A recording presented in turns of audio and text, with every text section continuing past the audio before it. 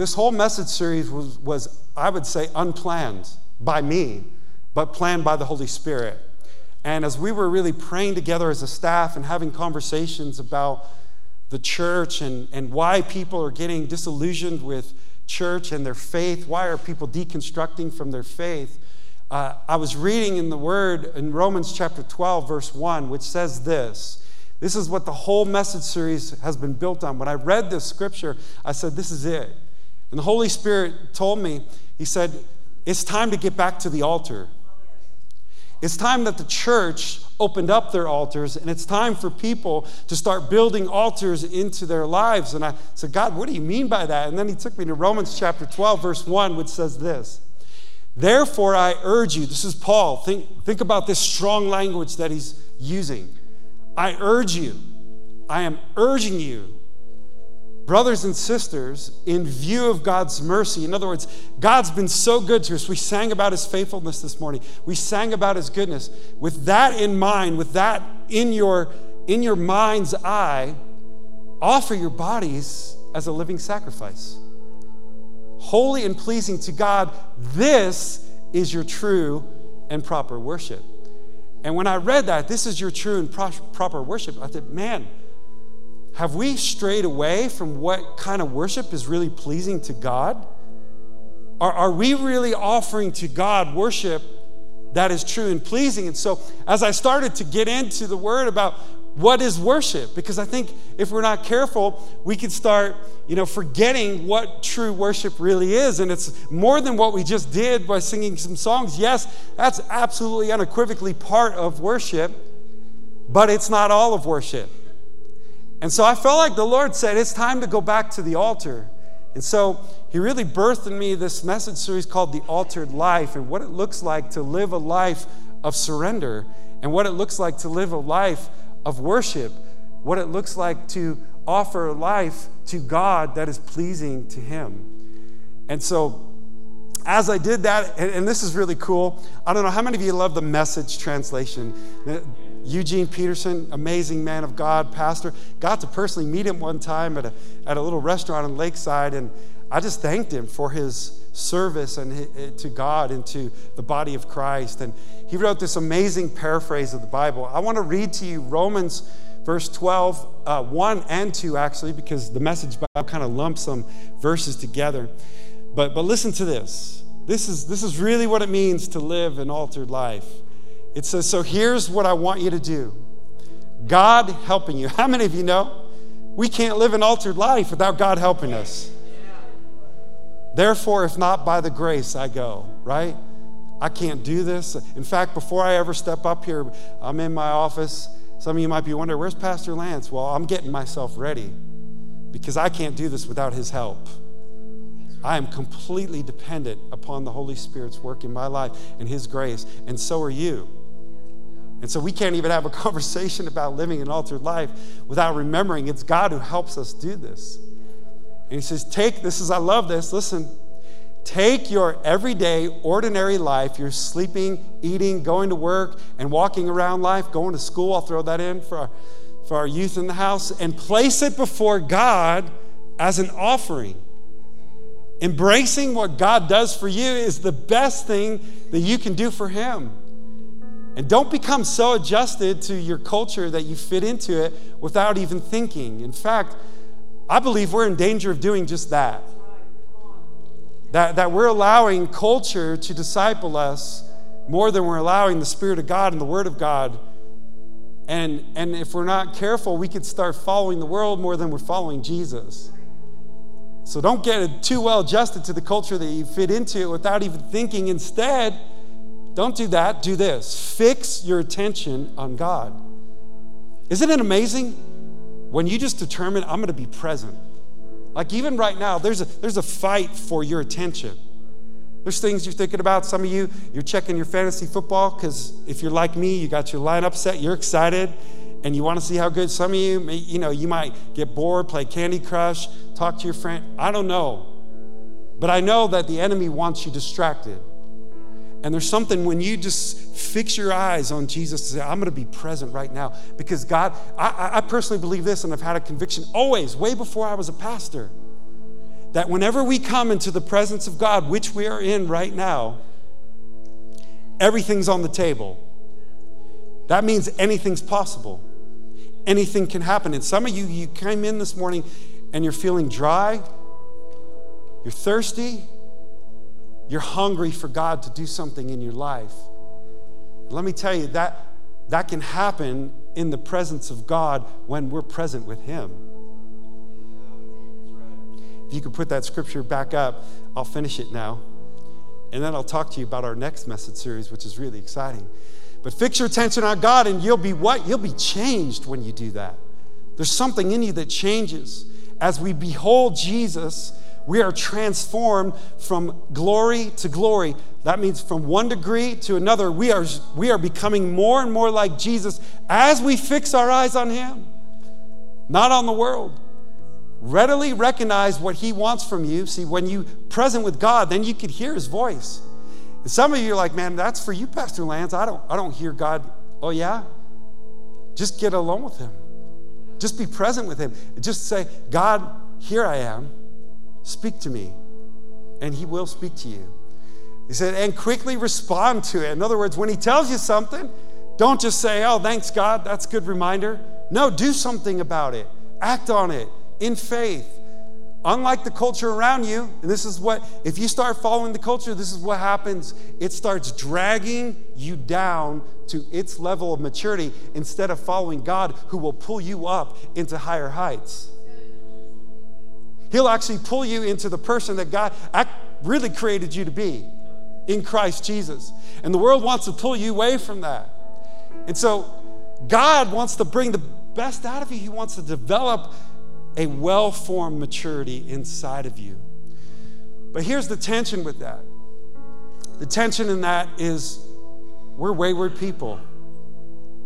We have finicky hearts. And we still have this thing called the flesh that we have to deal with and live in. And so just like the Apostle Paul in chapter 6 of Romans, you and I, we feel, if we're going to be honest with each other, we feel this tension every single day when we get up. That we want to draw closer to God. We want to worship Him. We want to live an altered life. But there's things that pull on our heart that are vying and fighting for our attention. And so there's this battle for our hearts. And what I want to do this morning, actually what God put on my heart to do, is to change things up a little. Because too many times I believe we come to church, we worship, we hear a good message, and then we walk out those doors, and just like James would say, we forget what we heard. We get a glimpse of what we could be, like the changes that we want to see happen in our life. And I thought that was interesting. I've entitled the name of this message, The Altered Life, living the altered life. And I was thinking about, I don't know how many of you have ever seen a movie where they have an alternative ending. Or the director's cut version. And I always thought that was intriguing because, sometimes we don't like the way movies end. And, it's Hollywood, so they're trying to, the lovers get back together, the hero saves the day, right? Like that's Hollywood. And sometimes there's a tragic ending and you're kind of like, wait a minute, that's not supposed to happen. Like they're not supposed to die. This isn't supposed to happen. And they show an alternative ending, or the director's cut, where they take the ending and they show you what could be with a different ending. And I was thinking about living the altered life. And for a lot of us, we want to change. We want our lives to be different, but we're not willing to give up or offer to God ourselves as a living sacrifice. And in doing so, we hold on to our life. And Jesus Himself would say, if you want to gain your life, you need to lose it for my sake and for my kingdom. And it's the upside down kingdom, and it doesn't make sense to us. How am I going to gain my life? By giving it up and giving up the things that I like and really want to do. And I want to follow God, but I want this sin in my life. I like and enjoy doing this, but that thing is dragging you down and is pulling your heart away from God. And so I believe the place that we need to start, there's what we're going to do here in our service today is I'm going to preach to you because I believe the altar represents a place where when we offer ourselves to God, that he takes our life and he changes us. Living an altered life means that your life gets altered in the process. That as you give to God, God changes you little by little. And I don't know about you, but I want to live an altered life. Like, I don't want to just hear a good message, hear a good word, say yes and amen and leave. So what we're going to do is I've picked 3 different altars. And I'm going to preach a little bit on them, and then the worship team's going to lead us in a song, and we have 3 different responses for you to activate the word in your life and for you to come to the altar. And so I know this might be a little, different for some of you, and maybe you're new here at Hope Church and you're like, wow, this is really different. I'm used to going to church, you do 3 songs and a half-hour message, and I get to go to lunch, and I just say, hey, that's not this church. I'm sorry. I apologize. You came to the wrong place. But what God put on my heart for us to do is to not only hear it, but encounter him. You see, the altar is a place of encounter. It's a place where people were changed. If you read about, and I studied the different places where God met people and their lives were marked, they're changed forever. In fact, this is my greatest prayer for my children. When I pray for them, I pray every day, God, mark them. Let them have this moment where they encounter you and they never forget that moment. Like, it marks you. You're changed. Like, that's a stake in the ground. I would call it a stake in the ground moment.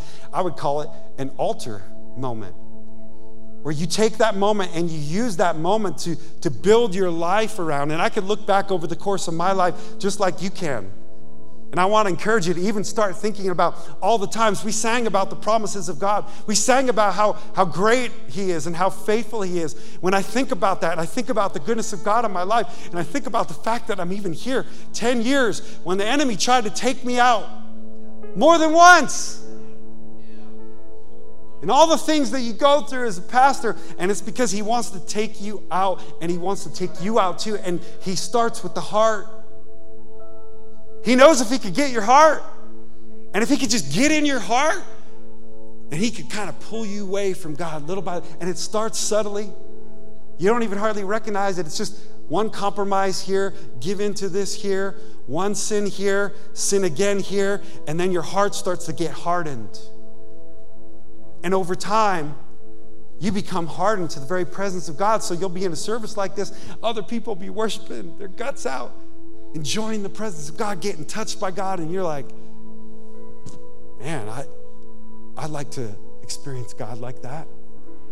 And can I tell you why? It's because we haven't come to the first altar. The first altar is a place of consecration. And some of you, that may be a really big word that you're like, man, you lost me there, Pastor. I have no idea what that means. Well, let me tell you what it means. Consecration simply means setting yourself apart for God. It means that you have cleansed your life. You have taken anything that is getting in your heart and getting in the way of you truly worshiping God and living an altered life, living a surrendered life, living a life where you continually put your life in front of God and offer it to him in your everyday, going to work, going to sleep, going to school, in the neighborhood, outside of the neighborhood, coming to the church. It's actually living a life of integrity. And a lot of us, especially men, we want to live that way, but the only way you live that way, integrity, is made up of a word, integer, which is whole numbers. It's a mathematical term. But what it means is that you live a whole life. Like, your life isn't separated to, when I come to church, I worship God, and I have clean language, I say all the right things, look the right way, but then I leave and I start cussing, and I go to the bar on Friday night, and you know what? I look at things on the internet, and I kind of have that part of my life, and I like it, and nobody knows about it. But it's messing me up, because when I come to church, I feel guilty and shameful, and I feel like I can't really worship God. And the enemy uses it over your life and my life, just like he uses some of you. Maybe that's not you, but there are things from your past that the enemy uses to keep you in bondage. Some of us, we've gone through horrific things. You've been abused.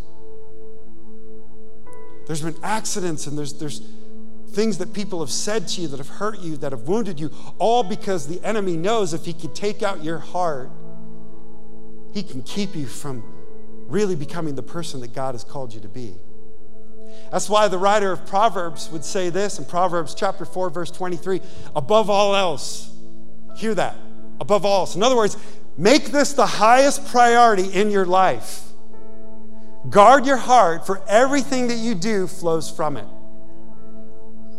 Right? Jesus would even say, hey, these people, they worship me with their lips, but their hearts are far from me. Everything you do flows out of the heart. What defiles a man isn't what goes in the mouth, it's what comes out, because what comes out is out of his heart. And so I would say it like this, the life that we're living is out of the heart.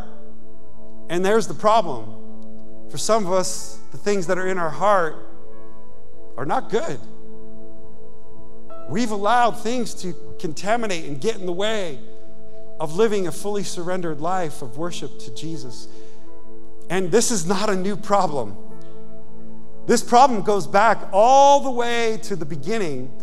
In fact, if you look at the Old Testament, it's wonderful. I love the Bible, but it's predictable. And here's the prediction. God blesses his people. They live in God's favor and blessing, and his hand of protection is on them. And then they get a little too comfortable. And they enjoy their life, which God wants them to, but then they start enjoying it a little too much, and they start liking the world and the things of the world a little too much, and they start following other gods and in the beginning, it's just a little bit, it's just a dabble, it's just, hey, this isn't going to hurt me, until it becomes a foothold in their heart and starts to draw them away from God, and then it becomes an idol. And then God says, hey, if that's what you want to worship, I'll take my hand of blessing and favor and protection off your life. You go and worship who you want to. And that ultimately leads in destruction. And then they would cry out to God, and God, in his grace and his love and his mercy, would sovereignly pull them out of bondage once again and love them and bless them. And then they would praise God for a season and love him until they didn't. And they'd start worshiping other gods, and you see the cycle happen again and again and again. And you could see the same cycle happen in your life and my life if we're not careful. That's why God himself reminds them in Deuteronomy chapter 11, 16. He says, hey, I've got some promises for you. I'm trying to lead you into those promises. Can I tell you something? God's got some amazing promises for you. But if we stay stuck wandering around in the wilderness following other gods, that's exactly where we end up. Pitching a tent in the desert. Always looking for just a little bit of water to get us through, a little bit of manna, but never entering into the promises of God. I don't know about you, but I want the fullness of all that God has for me and my family and for my church and for you and for your family and for your destiny and for generations beyond you. He says this, be careful. In other words, there's danger in where you're at spiritually. And I think that's a word for some of us here today. Like, hey, you're treading on dangerous ground. Be careful, or you will be enticed to turn away and worship other gods and bow down to them. See, God knows our hearts are finicky. And he's a jealous God. He wants all of us. But he warns them. And yet we are finicky people. I love what C.S. Lewis says. He says this, human history is the long and terrible story of man trying to find something other than God which will make him happy. And that's a lot of our stories, because we've bought into the lies of the enemy that has tricked us into believing, man, if we'll just follow the world's ways. That's why I want to help you with that. In fact, next week, I want you to commit to come for this whole message series that we're going to start on God and culture. It's been something that's been stirring in me for a while now, as I'm really seeing the American church bend more to culture. And man, it just there's something in me that just gets fired up when I hear about churches accepting sin as normal and diluting the word of God and even trying to change the Word of God. And we are warned about this in the Bible, that in the end times, look out for false prophets and people that appear good and churches that appear good. That's why you shouldn't even take my word for it. When I preach to you, I hope that you go home and study the scriptures. And if you find something that I'm off in, that you come to me. Say, hey, Pastor Lance, I love you, but when you said this, what did you mean? Because when I read the Bible, it's this. I need that correction. I'm so grateful for an amazing eldership team that they'll call me on the carpet if I do that.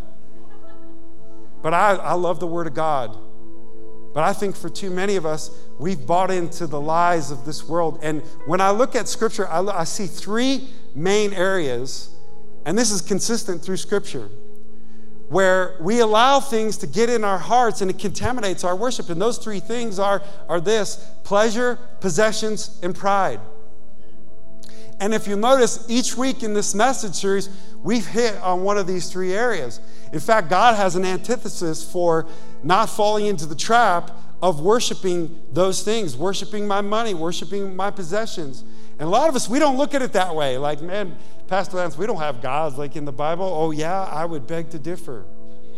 Because if we're going to be honest with each other, when it comes time to give, and it's hard to write that check or go online and give that amount, it's a little heart check. Where's my heart? Do I really trust God? Is He first in my life, even in my finances? Is He first in my family? Is He first in my marriage? Am I really worshiping Him, not just when I go to church, but even when I'm at work?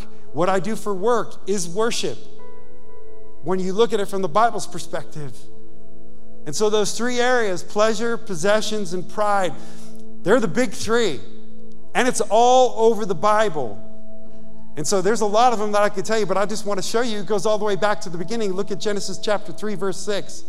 When the woman, speaking of Eve, saw that the fruit of the tree was good for food, that's pleasure. Like, think about it. She wasn't hungry. God gave her all the trees in the garden and said, you can have any of them except this one. Why is it that we always want the one we can't have? And she said, I want that. That apple looks better than some of these trees. And then she says this: it was good for food and it was pleasing to the eye. Her eye saw it and she said, I want it. I want to possess it.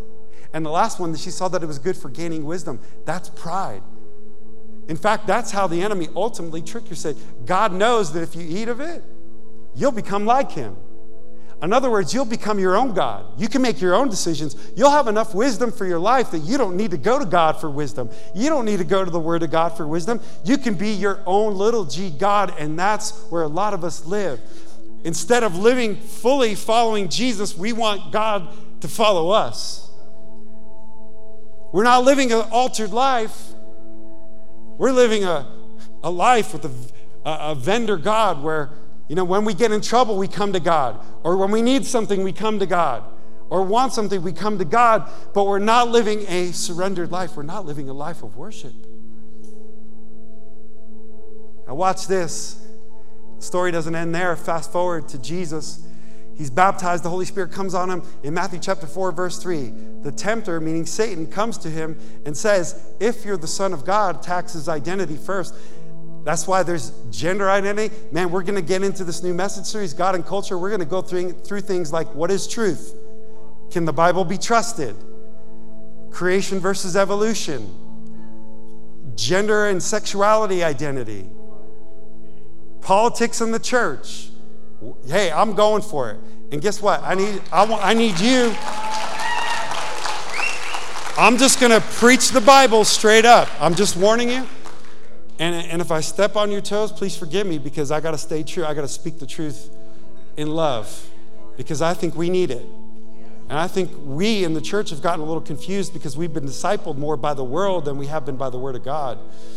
And so I'm going to preach to you straight out of the Word of God, but we're going to go through some of these. And I want you to invite some of your friends, family members. Maybe there's people you know have walked away from the church. They've deconstructed their faith. They're questioning God. Maybe you know somebody that's an atheist, and they just might turn to God after hearing, you know, what God has to say about some of this stuff. So it's going to be good. But he always will come at us, the enemy. He is the prince of this world. And we live in the world, but the word tells us not to live in it, but not be of it. right? And so how do we do that as Christians? This is tricky, right? And a lot of us, we don't know how to navigate through this world. And so we complain about it. We don't like it. But our tendency is let's just hole up in our churches and worship God and sing kumbaya around the campfire with our Christian friends. Meanwhile, the world is going to hell in a handbasket. And we got to wake up. This is our hour. This is our time. And so I'm excited about that. But look at this. Now Jesus, the tempter comes to him. If you're the Son of God, tell these stones to become bread. That's his feed your flesh, man. Break your fast. Don't trust God that he's going to sustain you. Take it for yourself. You could make some nice banana bread with some icing on top. It'll just taste so good. Your flesh will love it. Just go for it, man. And then that's pleasure. The second thing he does, he says in the next verse, verse 6, he says this. He says, if you can help me out, get that verse up. He says, if you are the Son of God, attacks his identity again, throw yourself down. For it is written, he even uses scripture. This is how Satan can even deceive us by twisting scripture. He's a twister. He's not a creator. He's a perverter of the truth. So he'll take scripture and he'll just twist it a little bit and make it a white lie, get us to believe it. And now we'll start believing things like, I could love anyone. God is love, right? That's what the Bible says. And so I can love anything. Oh yeah, we going there. And then, but listen to me, it isn't to condemn anybody. It's to preach the truth and with the hope that the grace of God leads them to him. Amen? But he says, hey, the angels, this is all about pride right here. This is, hey, Jesus, if you're the Son of God, do something spectacular. Show off your power.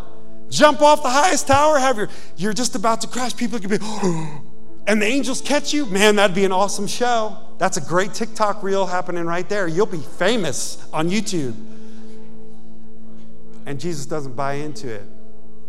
The last thing he does, verse 8 and 9, again, the devil took him to a high mountain, showed him all the kingdoms of the world, and said, hey, just bow down to me, and all this could be yours. That's possessions. You could have all the gold, all the treasure of the world. You name it. I'll give it to you. Because I am the prince of this world, and I can give that to you. And I love that he doesn't buy into it. And then as soon as he's done, it says the devil had to leave to him. But he says he waits for an opportune time. And so the enemy has been waiting for an opportune time, and he's tempting you and I in the same way. In fact, fast forward now. Jesus has been dead, crucified, and resurrected. In 1 John 2:15, John, who had a bird's eye view of the life of Jesus, he says this: pleasure, possessions, pride. Do not love the world or anything in the world. If anyone loves the world, the love of the Father is not in them. In other words, like one of my favorite definitions of worship is love expressed. For everything in the world, the lust of the flesh, the lust of the eyes, and the pride of life, pleasure, possessions, pride, comes not from the Father, but from the world. And the world, listen to me, the world and its desires, all those things in our life that we love a little bit too much, those things are going to pass away. But whoever does the will of God lives forever. And so in a moment, the worship team is going to sing another worship song. And as they do that, here's what I want you to do. I want you to come to the altar. And this is a moment for you to sift your heart and pray a prayer like David prayed. Lord, search me and know me. See if there's any wicked way in me. In other words, have I allowed something into my heart that is getting in the way of my worship? And I can tell you this as a pastor, being a pastor for 10 years now, there isn't a person that I met that there isn't usually one or two things in our lives that get in the way of us fully surrendering to God, and that the enemy uses to keep us in a prison of guilt and shame and holds us back from really having this intimate, close relationship with God. It's messing with you. And here's the answer. Consecrate yourself. Consecration is when I give myself to God. I set myself apart from God. It's a time of cleansing and purifying. And I'm telling you, I believe that God is in this hour. The Holy Spirit told me it's time to open up back the altars. Because I want to clean up my church. I want to clean up my people so I can pour my spirit out on the church for these end times, that it would be a church not just with words, but a church of power. Man, and we need more power to live an altered life, don't we? Here's the last verse, and I'm going to call you to come, and the worship team can come prepare. It's out of Joshua chapter 7, verse 13. Now, the Israelites, listen, don't be distracted. They're in the promised land now, and they already defeated Jericho, and they're feeling pretty good about themselves. And God told them, don't take any of the consecrated things in their on their altars or in their temples of worship to other gods. Don't take any of it. Leave it. It's defiled. But one dude, one guy, sneaks a little idol, puts it in his bag, puts it in his tent, and then they go off to fight the next battle, and guess what? They get utterly destroyed, and they're like, hey, what's going on, God? You said you'd give us this land. You said you would defeat the enemies, and this is why, for some of us, we're not seeing victory in our lives, and we're wondering, God, what's happening? I read your word, and I'm promised victory, yet I don't see it in our lives. And this is what God says to tell Joshua to tell the people, listen, go consecrate the people. Tell them, consecrate yourselves in what? In preparation for tomorrow. Earlier, he would say, tomorrow I will do amazing things among you. For this is what the Lord God of Israel says. Listen, you got to get this. There are devoted things among you, Israel. You cannot stand against your enemies until you remove them. The altar of consecration is where you remove them. So we've got paper and pens up here, and you might have been wondering what this is all about. You see all of them at the cross right there. What you're going to do is, this worship team leads us in the song. You're going to come to the altar of consecration, and you're going to write down something that you're going to give to God out of your heart that doesn't belong there. That's getting in the way. That's messing with you. It could be a sin. It could be an addiction. It could be a broken relationship. It could be pride, possessions, whatever it is. But you just take a moment before you come. And you don't have to. You only do it if you want to do this. But when you're ready, you come, write that thing down, and put it at the foot of the cross. We also have pen and paper in the back. For those of you in the back, set up at some tables so that you can easily just go back there. But just come when you're ready.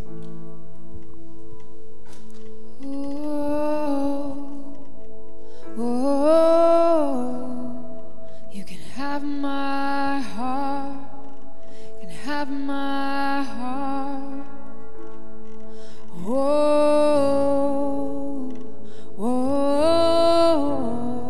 You can have my heart. You can have my heart.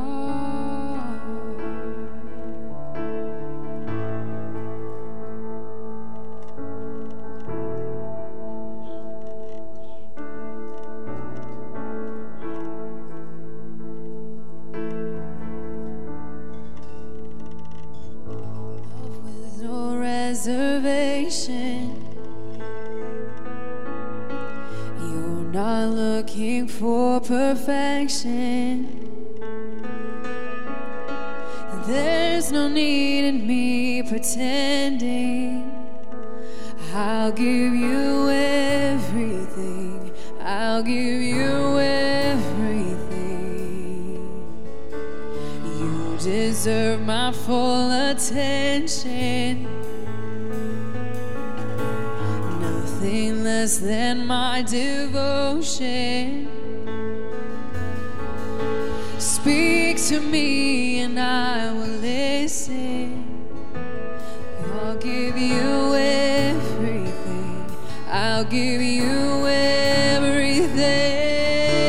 Whoa, whoa. You can have my heart. You can have my heart. Yes. Whoa, you can have my heart. You can have my heart. Be the Lord of my emotions. Set me free from selfish motives. till there's nothing hidden. I'll give you everything. I'll give you everything. Whoa, whoa, you can have my heart. You can have my heart. Oh, whoa, whoa, you can have my heart. You can have my heart. Sing it, oh, whoa, whoa, you can have my heart. You can have my heart, yes. Oh, whoa, you can have my heart. You can have my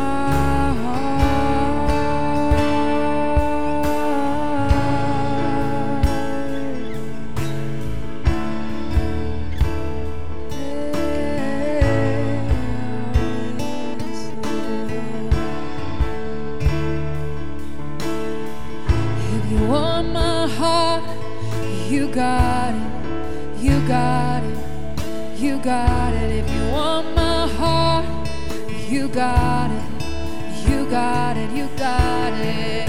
If you want my heart, you got it, you got it, you got it. If you want my heart, you got it, you got it. If you want my life, you got it, you got it, you got it. If you want my life, you got it, you got it. Whoa, whoa, you can have my heart. You can have my heart.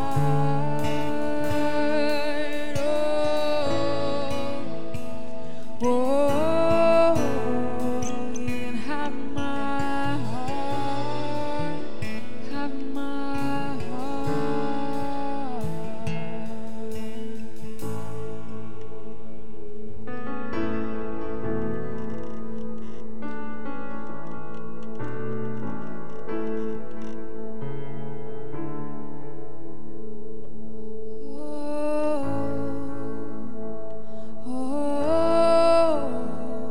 You can have my heart. You can have my heart.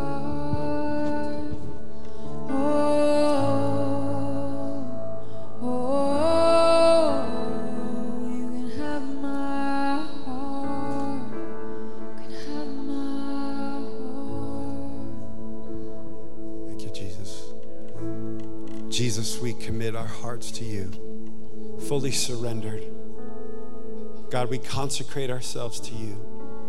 We ask that you would come and cleanse us of all and anything that is in the way of fully worshiping you and living a life of surrender to you, God. God, I pray for every single piece of paper, those things that are written down on there. There are things in our heart that we and your people have surrendered and put on the altar of consecration. I pray right now that every principality, every power would be broken in the name of Jesus. Through the blood of Jesus and his sacrifice. In your name, amen. Amen. The second altar I want to talk to you about is the altar of thanksgiving. It's a place of thanksgiving. You see, I think for a lot of us, the longer we're Christians, just like I think about being married for 27, going on 28 years, and one of the challenges with being married that long is over time, you can tend to take your spouse for granted. And you could tend to not see the good qualities in them anymore like you did in the very beginning when you first fell in love and you were googly-eyed and you just thought they're so amazing and they hung the moon and all you saw was the good. And then you get married and you start doing life and you start to see their weaknesses. And yet over time, we start to take for granted the good things, and we start not seeing the good things, and we start to only see the bad things anymore. And for a lot of us, the same thing can happen in our relationship with God. And this is why I believe a lot of us can get disgruntled in our relationship with God and even in our faith. And people's faith is getting deconstructed. And why? It's because they've lost sight of the goodness of God and the greatness of God and the awe of God. And we're no different as believers. In fact, the Apostle Paul is starting out in Romans chapter 1, and we're going to get into Romans chapter 1 because I believe we're in danger of living in that same type of culture. And as the church, we have to be careful. He says this in Romans chapter 1, verse 21. For although they knew God, so he's not talking to people who outside the church. He's not talking to people that don't know God. He's talking about people who have been set free by the blood of Jesus, that they have been saved, full of grace, full of the Holy Spirit, that God has been faithful. He's provided for you. Sometimes, some of us, He's made water come out of a rock. When we were dry and thirsty, God showed up and He took care of us. He poured out His Spirit in us. When we thought our marriages were on the rocks, maybe headed for divorce, He showed up and He brought healing. Some of us, we've had physical things in our lives and God showed up and did a miracle. There were times when we didn't know how we were going to pay our bills. And all of a sudden we get a check in the mail. Somebody shows up and gives us something. God has been faithful. God has set some of us free from addiction and brokenness and hurt. And God help us, some of us have gone through some horrific things in your life that the enemy has tried to use to alter your life in a different way, to take you away from God. And yet God in His sovereignty said, no, you're mine. I'm not letting you go. And He's holding on to you with the grip of grace. And yet, we have this tendency to forget. It was awesome. I was having lunch with my spiritual father, and we were having lunch, and he was talking to me about this very thing. He said, I was challenged because he was reading about the memorial stones in the Old Testament. And actually, in the Old Testament, there were times where God commanded people to build an altar and to pick up stones from the place that He met them and sovereignly showed up and did a miracle in their life.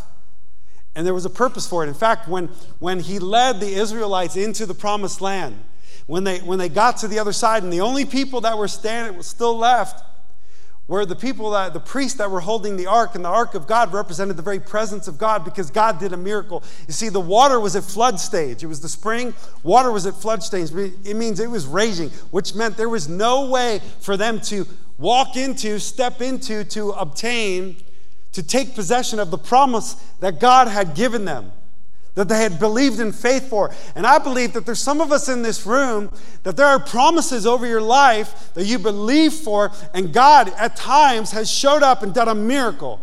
He's made a way where there seems to be no way. Just like He did on that day, He parted the waters of the Jordan. He made them stand up still so that they could walk through on dry ground and possess the promise. But this is interesting. When they got to the other side, God commanded Joshua. He told them, take 12 stones, one for each of the tribes of Israel, and tell them to go into the water or the dry land and to pick up a stone and bring it with them into the promised land. And He would use those stones to build an altar as a memorial to the Lord of gratitude and thanksgiving. And He says, I want you to do something. And here, listen to me, parents. I had a conversation with my daughter over lunch. It was one of those precious conversations. She's 21 years old now, and so when you get FaceTime like that, it's just good moments. And she was asking me questions about how I became a pastor, how I got into business, and I got to tell her about how God showed up at certain times and was just so faithful and made a way where there seemed to be no way. And she's like, wow, Dad, I never knew that about you. And so God tells them to pick up these stones, and He commands them. He says, I want you to build an altar with these stones, and He called them memorial stones, so that every time that you pass by, you tell your children and your children's children, this is where God showed up. This is where a miracle happened. This is where God parted the Jordan River so that we can obtain the promises that and the favor and the blessing that now you get to have as an inheritance that you would never have if God didn't do that. And I'm telling you, we need to tell the next generation about the miracles God has done. We need to remind them of the faithfulness and the goodness of God. There's a reason that so many of them are walking away from the faith is because nobody's telling them. God is amazing. Let me tell you what he's done in my life. Because it stirs their faith to believe that God can do it for them. And we need to do it too. So when we come to the altar of thanksgiving, we're coming and we're remembering. My spiritual father was telling me, I read about these memorial stones, and so I was up in the middle of the night and I just started making a list of all the times God showed up in my life and did something amazing. He said the list just started with 4, 5, 6, 7. He just texted me the other day. He's like, I'm up to 74. And counting. And he challenged me to do the same thing, and I started thinking back. You know what one of those memorial stones for me is? Thinking about 10 years ago, my wife and I and our family, and young then, stood on this stage, and we were set in as pastors of this church. And my family flew in from all over the U.S. to come and be with us for that moment. And it was such a special time. And my Aunt Rita, my praying aunt, who was just here for a week, and just now she's praying for my kids. And I'm so grateful. But she wrote on this card, and she gave it to my wife and I, something I'll never forget. It was a quote from Jim Elliott. If you guys could put that quote up. And it was this quote that says, "He is no fool who gives what he cannot keep to gain which he cannot lose." And we kept it on our mirror as a reminder that there's a lot of things that I could keep to myself and I could use, possessions, money, all the things that I had and that God was blessing me with, that I gave up to do this, but it was a reminder, man, there's a treasure in heaven waiting on the other side. We're going to lose all this stuff on earth, but the things we take with us, they're invaluable. There's no price tag on a life lived for eternity in the presence of God, in the goodness of God, in the faithfulness of God. So here, when we come just in a moment to the altar of thanksgiving, there's 2 things that I want to ask you to consider. 2 responses. It's called thanksgiving. And in fact, in the Old Testament, people at times would come to an altar and they would, unlike once a year when they would sacrifice things to make atonement for sin, they would come to the altar simply with they call it a sacrifice of thanksgiving, thankfulness. A thank offering is what they called it. And it was when people came, not out of obligation to make atonement for sin, but just to say, God, I'm just so grateful. You're in my life. I've come to the altar to thank you. And so the 2 responses that we're going to have is we're going to come and we're going to worship him with our mouth and with our hands. We're going to tell him how grateful we are at this altar. But if you noticed, we didn't take up an offering earlier, and that was by design. Because we're not just going to give him thanks with our mouth. We're going to give something tangible. We're going to give out of our possessions. And so this is an opportunity. And now if you're visiting here, or if you don't want to partake in this, we don't need your money. This isn't about that. This is about you saying, God, you can have my heart. And that means you can have my money. You can have my house, my camper, my 4-wheeler, my Tesla, whatever it might be. My 401k, it's all yours. And I'm going to show who's first place. I'm going to tell the devil, you got no hold on me. Because I'm going to give out of my heart of gratitude to God because my life is in his hands and he's been good to me. He's taken care of me. I'm not lacking. I trust him. Look at 2 Corinthians 9:7, then you could come up. It says this in the Amplified Classic. It says, let each one give as he is made up in his own mind and purposed in his heart. This isn't God telling you give a tithe. Yes, you need to do that as an act of worship. But this is, hey, what's in your heart that you're grateful for, that you're going to give something to God? And I love that. And he says, let each who is made up in your mind and purposed in his heart, not reluctantly or sorrowfully or under compulsion, for God loves, listen, he takes pleasure in, prizes above all things, and is unwilling to abandon to do without. A cheerful, a joyous, prompt to do it giver whose heart is in the giving. So now don't come because everybody else is coming and you feel obligated and oh, it's awkward if I don't go up and give something. No, don't do that. That's not pleasing to God. What is pleasing is when you say, God, I'm so grateful. I'm giving this as an act of worship to you. So your response at the altar of thanksgiving is you're going to come and you're going to give, and the ushers are going to come forward. They're going to set some buckets up here on the stage, and you're going to come to the altar and you're going to give what is in your heart cheerfully. And then you're going to stop and take a moment, maybe a few moments, and worship him with your lips out of that heart of gratitude.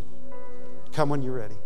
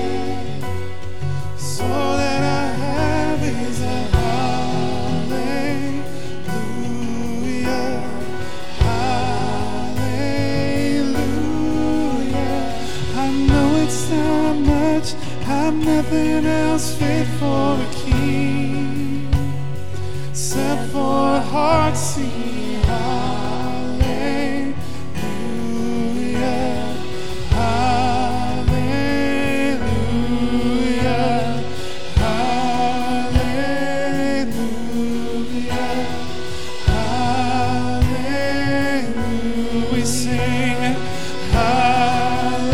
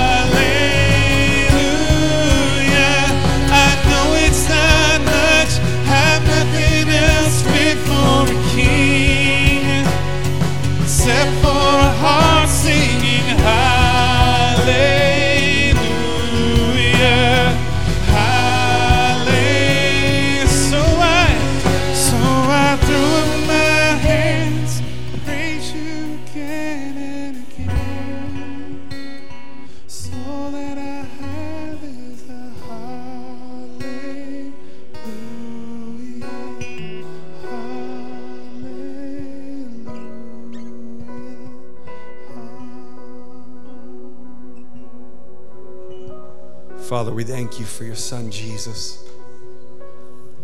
We thank you for your goodness. We thank you for your kindness. We thank you for your faithfulness. We thank you for your mercy. We thank you for your grace. We thank you that you made a way where there seems to be no way. We thank you that you are the God of the impossible that still makes a way when there seems to be no way. We thank you, God, that you bring water out of a rock. You feed us in a dry and thirsty land. We thank you and we praise you in Jesus' name. Amen. Amen. You may be seated.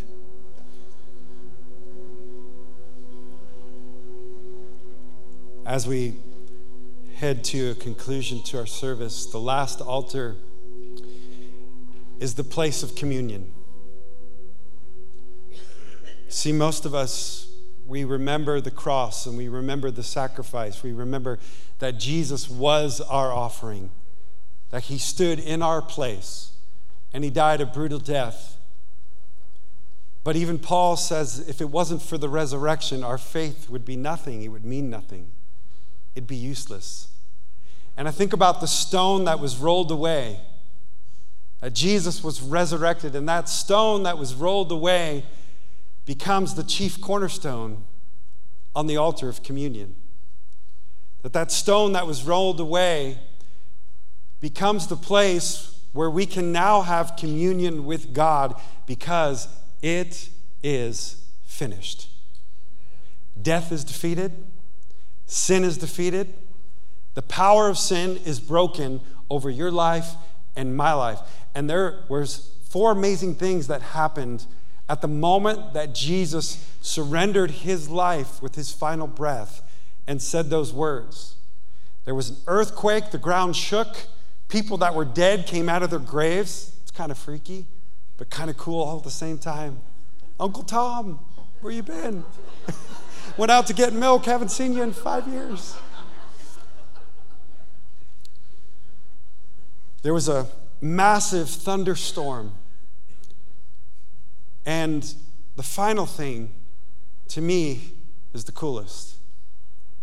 You see, the veil that was like a couple of feet thick and I forget how many feet tall, in the very temple of God, the house of worship, that separated the common people like you and me from the very presence of God. See, in the Old Testament, they had to sacrifice an unblemished animal for the forgiveness and the atonement of sin just to worship God. So aren't you so grateful that when you came to church this morning, you didn't have to bring your unblemished goat and sacrifice it on an altar out in the lobby before you came into the place of worship, where you can encounter the very presence of God. But they still had to do that. But yet when Jesus finished his mission and he said, "It is finished, the price has been paid in full," that veil tore in two, and it signified there is nothing holding you and I back from encountering the very presence of God in our lives. And yet, for many of us, we come to church, we go to work, we get up in the morning, and we have this guilt and this shame and this condemnation over us that the enemy has been using as a prison to prevent you from coming into communion with Christ. Communion means that as believers, we have this common union together, and we have this union with Christ, that we are one with him, that we get to wake up every day and say, "Good morning, Jesus.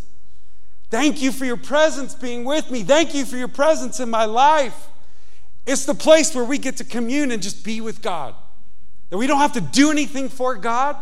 We get to just be with him. We get to pray. We get to seek his face. We get to experience the goodness of his blessing and his favor on our life. And it's all because of what Jesus did. His death, his resurrection.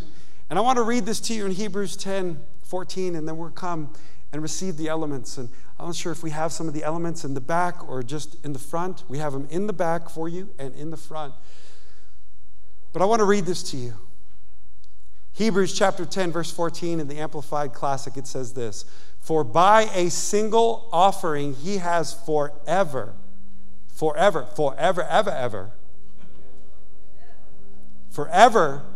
completely cleansed and perfected those who are what? Consecrated. For those who have said, I'm setting my life apart, I'm laying it on the altar, I'm yours, God. Christ comes into your life, and by his sacrifice on the cross, he has perfected you. You're perfect in God's eyes. Because he doesn't see you. He doesn't see your sin. He doesn't see our jacked up flesh. He sees his perfect son. Because Jesus said, I'll take your place. And went to the cross and died as you, for you. For by one sacrifice he has made perfect those for whoever who are being made holy. So you are perfect, you're holy, and you're being continually made holy. And the Holy Spirit also testifies to us about this. First, he says, this is the covenant. In other words, this is the promise. This is the new agreement. Just like on the night that Jesus was betrayed, when he held up the cup, he said, this is my blood that will be shed for you. This is the new covenant of my blood. It's the new agreement. It's the new promise. It says, I will make with you at that time, says the Lord, I will put my laws in your heart. So you're not going to have to try to do right. I'm going to put it in your heart to do right. I'm going to change your heart. In fact, in the Old Testament, he'd say it like this, I'm going to take out your heart of stone because of all the sin and all the things in your past that you've compromised, and your heart just grew a little bit colder, a little bit harder. If you'll consecrate yourself to me, I'm going to take that heart of stone and I'm going to put in you a heart of flesh that's tender, that's soft, that's responsive to my Holy Spirit prompting and leading in your life. This is the covenant. Verse 17, then he adds, their sins and lawless acts, listen, I will remember no more.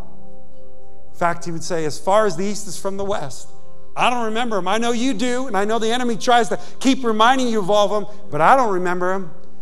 And he says, and where these have been forgiven, sacrifice for sin is no longer necessary. In other words, you don't have to do that to blood, goats and cows and stuff anymore. And here it is. Here's the therefore. Because of everything I just said, now this is the result. Brothers and sisters, since we have confidence, boldness, to enter into the most holy place by the blood of Jesus, and by a new and living way opened up for us through the curtain that is Jesus' body. And since we have a great priest over the house of God, let us draw near to God with a sincere heart and with the full assurance that faith brings, having our hearts sprinkled to cleanse us from the guilty conscience and having our bodies washed with pure water. What does this mean, Pastor Lance? It means that you and I, we can come to the altar of communion with boldness, knowing that we're free and we're forgiven. And now that opens up a new and living way for me to live my life where I'm in communion with Jesus. He's living inside of me. I don't have to be under this cloud of condemnation. In fact, now, therefore, there is no condemnation in Christ Jesus for what the law was powerless to do, what rules were, what religion were powerless to do, Christ did. It's finished. It's done. It's dealt with. Don't allow the enemy. And this is what too many people, they live their life in guilt, in shame, in condemnation, not coming into the very presence of God, which we need most, because the enemy's just got you convinced God's mad at you. He's mad at you. He doesn't like you. Look at you, the way you live. And we forget it's finished. The price is paid. There's a way opened up for you. So as you come to receive communion, I want you to not only remember the sacrifice that Jesus made, but I want you to come boldly into the presence. This is the place where we get to encounter the very presence of God. This is the place. These are moments that mark us. These are moments that we said, man, I encountered God at that altar of communion, and I'll never be the same. So take a moment. And when you're ready, you could come and get the elements in the front or in the back. Take them back to your seat. Take it whenever you're ready and worship God with us.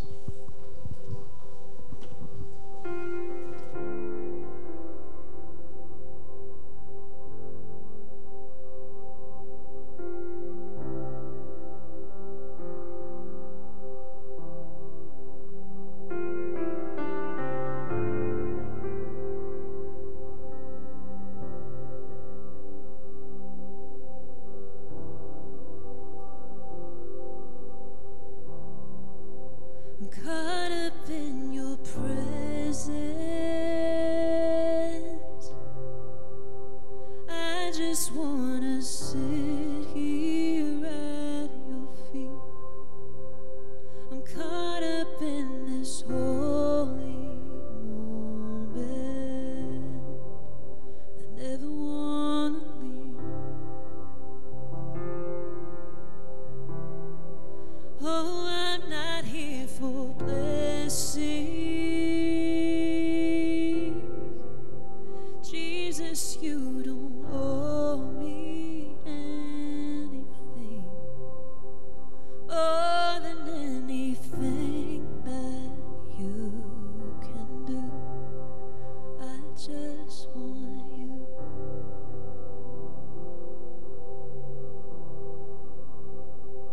And I'm sorry when I've just gone through the motions. I'm sorry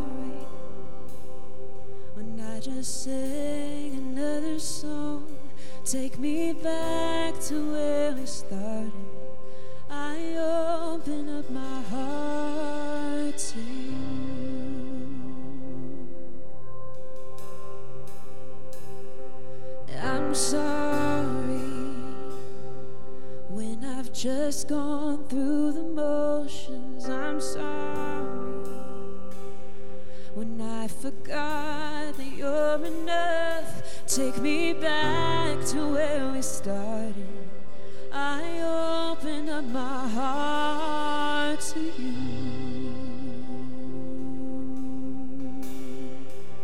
I'm caught up in your presence. I just wanna sit here at your feet. I'm caught up in this holy moment. I never wanna leave. Oh, I'm not here for blessings. Jesus, you don't owe me anything more than anything that you can do. I just want you.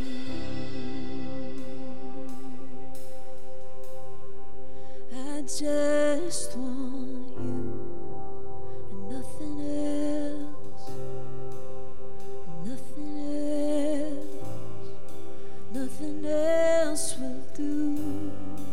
I just want you and nothing else. Nothing else. Nothing else will do. I just want you and nothing else.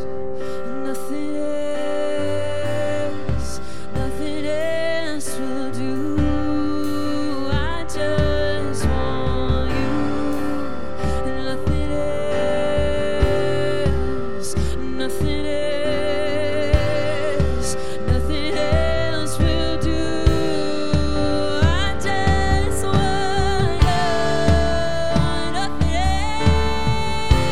and nothing else. Nothing else. Nothing else will do. I just want you and nothing else. Oh, nothing else. Nothing else will do. I'm caught up in your presence.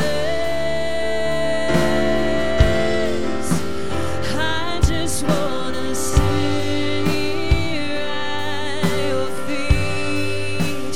I'm caught up in this holy moment.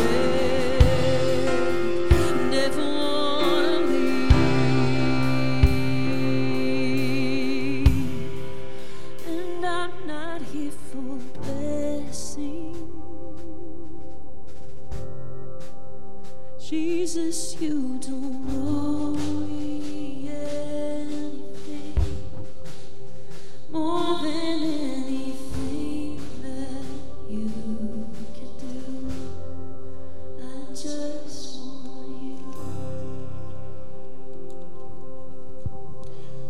Father, forgive us for letting anything get between you and I pray that this would be more than a service, but this would become an altered life. That we would live a life of surrender and a life of worship, giving thanks to you, repenting of anything that's in the way, and having daily communion with you. Father, I pray, would you help us? Holy Spirit, would you come and help us live an altered life? In Jesus' name, amen. As we close our service, I just want to encourage you 2 things real quick. Number 1 is if you're here today and you've never surrendered your life to Jesus, you've been at this service, maybe you came with a friend, I just want to encourage you, take a moment and ask God to come into your life. Ask him to forgive you. What you just did, if you participated, is a surrendered life. It's getting forgiven of your sin. It's giving him thanks. It's inviting him into your life. But I'd encourage you to come. We have an amazing prayer team that are going to be over here to my left, to your right. Pray with somebody. Seal that in your heart to follow Jesus. Secondly, these 3 altars, there's something that can be a part of our and should be a part of our life every day. That living an altered life means that we live a life of repentance, that we ask for forgiveness daily. Anything that we kind of sift our heart, ask the Holy Spirit to come and sift our heart and ask God to forgive us of anything that's gotten in the way. And that we would give God thanks and praise, that we would live a life of worship. And finally, that we would live daily in communion with Jesus, that we would take time to just be with him, spend time in his word, spend time in prayer and communion with him. Live an altered life, amen.